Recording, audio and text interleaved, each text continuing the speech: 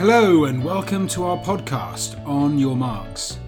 My name is Peter and I am the leader of St Mark's Church in Jersey, a growing, friendly Anglican church in the centre of St Helier. We want to take the Bible apart and see what's really in there, going beyond the face value to dig a little deeper into certain topics. We will bring you fresh content every week and hope you get a lot out of listening. So, if you're ready, let's go. Well, hello Ray. Hello. And hello to everyone listening. I'm sitting as usual with my friend Ray, and we're here to discuss our Sunday service and the topics we covered. This week, Ray, in church, we started our 4-week series on Galatians. And it was, I must say, actually, in my personal preparation, I've really enjoyed digging into the book and looking into the history and some of the deeper stuff that often we don't do if we're just looking at a singular passage, do we? Oh, that's quite true. And it's valuable to work your way through. I think I can admire you for fitting Galatians into 3 weeks, but there we go. 4 weeks, is it? 4. I know. We could have definitely done it a lot longer, but we've got other things in the pipeline with King's Chamber Orchestra coming and things like that. Yeah. Oh, it's an everlasting conundrum, this, of whether you focus on key passages and move fairly steadily through, or whether you get really almost bogged down in something. It's difficult decision sometimes. Yeah, very. Yeah. We're starting in Galatians 2, verse 11 to the end of the chapter. So it's 10 verses in all, down to 21. I'll read, and then we'll crack on. Yep. So, Paul opposes Peter. But when Cephas came to Antioch, I opposed him to his face, because he stood condemned. For before certain men came from James, he was eating with the Gentiles. But when they came, he drew back and separated himself, fearing the circumcision party. And the rest of the Jews acted hypocritically along with him, so that even Barnabas was led astray by their hypocrisy. But when I saw that their conduct was not in step with the truth of the gospel, I said to Cephas, before them all, if you, though a Jew, live like a Gentile and not like a Jew, how can you force the Gentiles to live like Jews? We ourselves are Jews by birth, and not Gentile sinners, yet we know that a person is not justified by works of the law, but through faith in Jesus Christ. So we also have believed in Christ Jesus, in order to be justified by faith in Christ, and not by works of the law, because by works of the law no one will be justified. But if, in our endeavour to be justified in Christ, we too were found to be sinners, is Christ then a servant of sin?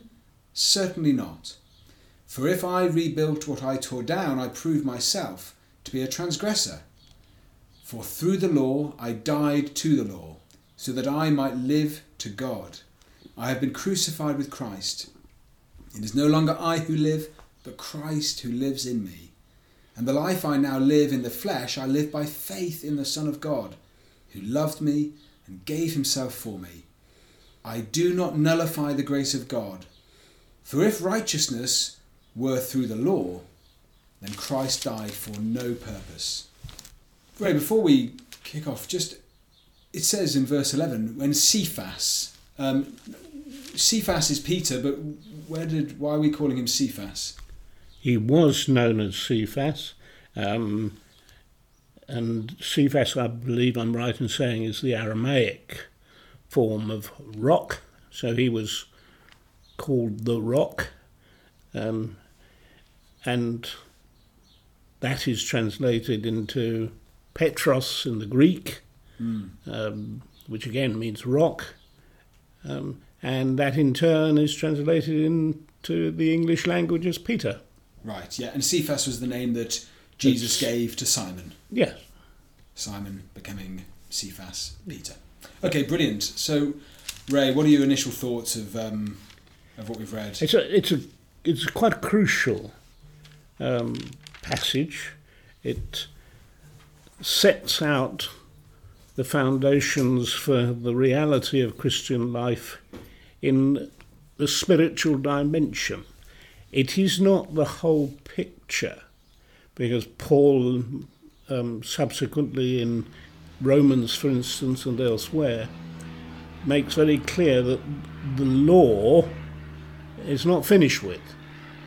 It still has a function and a purpose. It's an important one. But here he's comparing people who use the law as the foundation for their life and the way they live out their particular faith, and those who base their faith on what Jesus has done for them. So there's a massive contrast, he says, and he hangs it on this incident, which is quite fascinating. That too is important, because at this particular time Antioch was a very significant place, very much a focus for the growing influence of the Christian faith. And it was interesting that there Peter came along and got himself tied up in knots. There's also the influence of the church in Jerusalem beginning to experience difficulties, and we have what's called a dispersion, where the church spreads. So it, arguably, without me reading up all the history, it is as much to do with that as anything. But the reality is there was a strong church by this time in Antioch, an effective church. It was growing amongst the Gentiles, and becoming very effective. So along comes Peter, and is impressed clearly with what's going on, and sits down to supper with the Gentile believers, of which there seemed to have been a significant number. And until visitors from Jerusalem, whether they were simply following on, it's not really terribly clear, is it? It came from James. So James, the leader of the church in Jerusalem. And brother of Jesus. Now, that's not always clear, because there's James, the brother of Christ, and there's James the apostle. Yeah.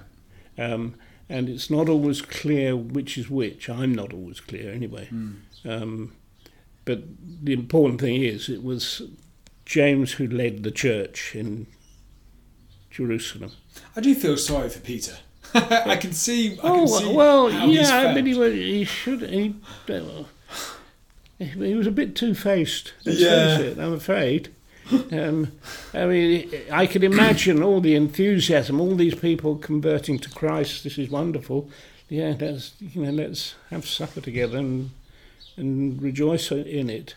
And then coming round the corner comes a little cohort of traditional Christians from Jerusalem.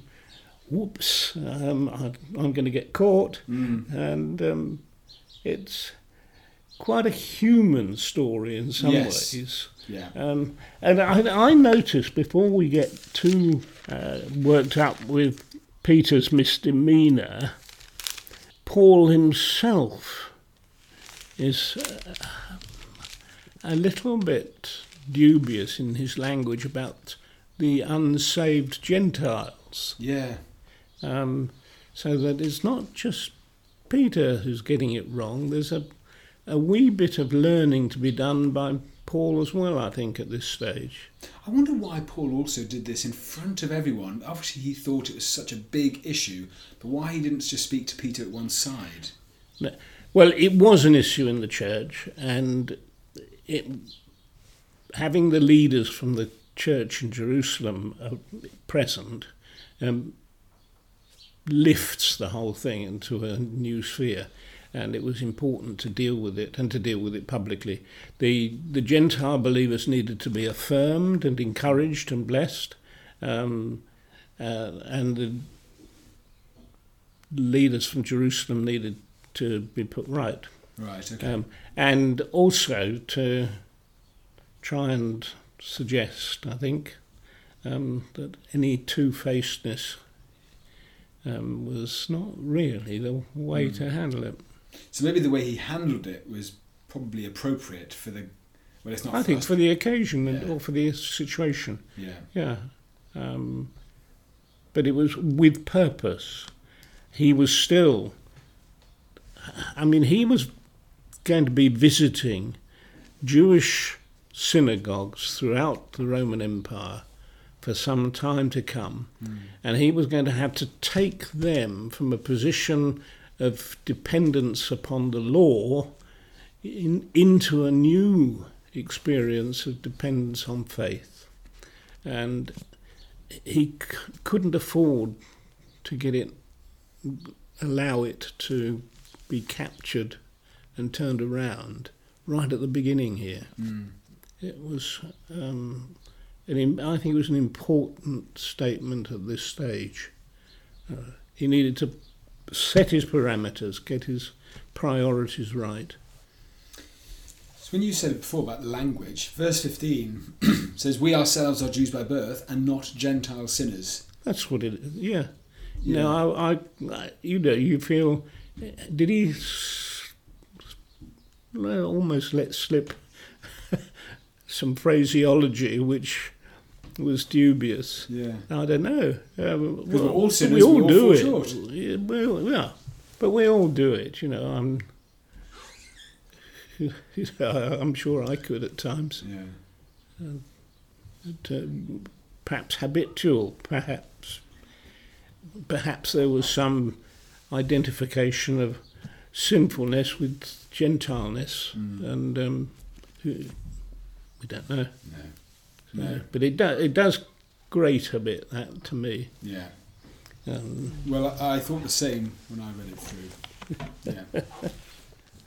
If we hear a slight squeaking in the background, it's not a mouse that's entered. You just have a window washer that's turned up, and so there could be a squeegee on the window. If anyone is listening and hearing a squeaking, it's the one he's just done is looking lovely and clear now, though. Anyway, I'll have to pay out before it disappears in a minute.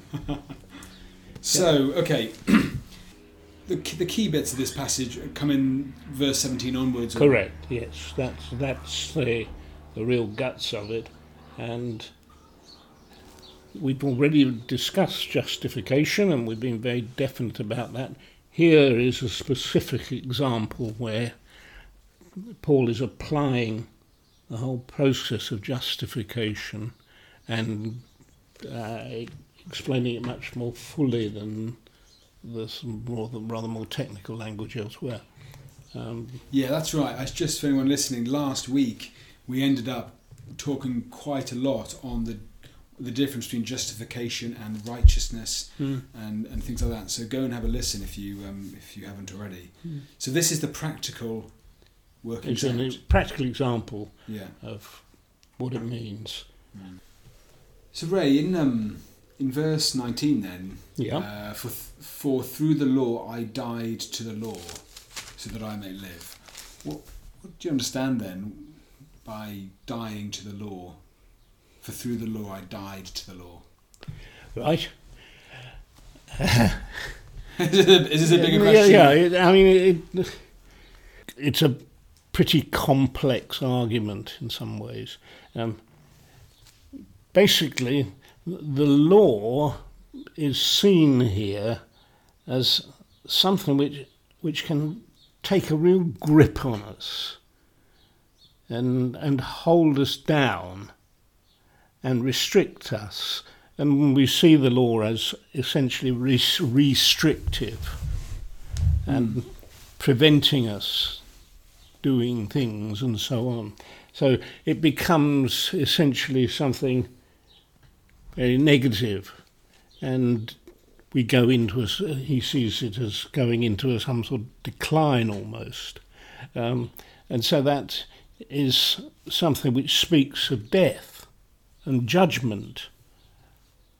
That typifies the function to some extent of the law. There is another side to the law which Paul comes on to elsewhere, and that is its purpose of restricting us from going too far into sin, because the law defines what sin is.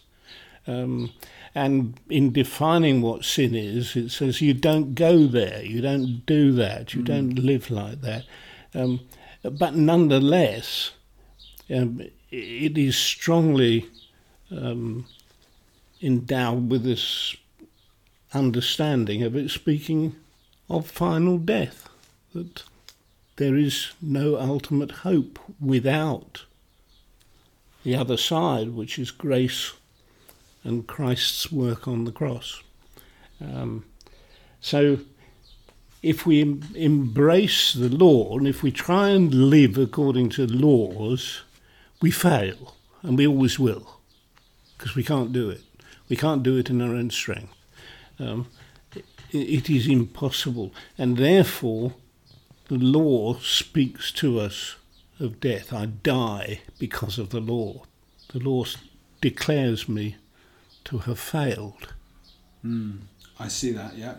And whereas the grace of God declares that because I am a new creature and I have put on Christ, is the phrase that Paul uses, I am a new creature, I am a child of God, I am indwelt by the Spirit of Christ, and I am Christ's person. And that has changed me by God's grace, not by my effort, not by my striving, but by what he has done. So I am given life, I'm given hope, I'm given eternity as a gift of God. And the whole sort of emphasis is so different, and that's what he's trying to express in a very concise way here, that the one speaks of impossibility and death, the other speaks of eternity and hope and life. And we haven't said this for a few weeks, but a text without a context is a pretext. Yeah. And I feel like we've got to remember that the purpose of this letter was he was writing to try and sort out this issue in the church. Correct. About what gives us righteousness, what justifies us. Yeah. And so he's speaking to a lot of people who culturally Jewish, and so in the final verse, he's saying, well, look, why would Christ have died then? Yep. If the law could have brought righteousness. Yep. Yep. Okay, so verse 19, what it is saying is, for through the law I died so that I may live through Christ. Basically. Yeah. Yes, the law has said to me, you're dead. Yeah. But Christ has come and has said to me, you live. And that's the contrast that is so dramatic. So the functioning of the law today... The function of the law is still valid in that it reminds us of the importance of obedience, of understanding what God has stipulated, the way to live, the way to work out our Christian lives in essentially practical ways. Whereas grace is the means by which we do it. So we have the injunction in the law and the ability in grace. That's, I think, the difference. So there is function in the law for me, but there is power in grace. So the fact that I am justified by faith in the living Christ is the thing that makes the real difference. We can argue about the law, but we can't argue about grace. What would you say is your is your takeaway, your Ray's take on this bit then? Yep, I would say that the pivotal verse for me has always been verse 20. I have been crucified with Christ. It is no longer I who live, but Christ who lives in me. When Jesus was crucified on the cross, I was crucified with him because I was in Christ. You have to take out history and think of spiritual reality. The heavenly reality is that I am in Christ and he by his Spirit is in me. And my life has been crucified. I had the old life of disobedience and rebellion against God has been put to death. I therefore need to learn to live as one who has that new life, to deny the demands of my flesh and to honour the desires of Christ. And that, to me, is absolutely foundational. It is no longer I who live, but Christ who lives in me. So given any situation, that has to be the test that I apply first. And the life I now live in the flesh, I live by faith in the Son of God. Correct. And he has to be central, which applies in what I seek to practice and fail, sadly, what I seek to promote and by God's grace do my best, and what we have to live by. You speak often about things of your failure, but I'm sure there are also many successes, Ray, to be celebrated. It's good. It's good. Yeah. Thank you. Thank you so much. See you next week. Look forward to it. We do hope you enjoyed this episode. Don't forget to like and subscribe and share with your friends on social media. And please do get in touch with any suggestions or comments you may have. Thanks for listening and see you next time.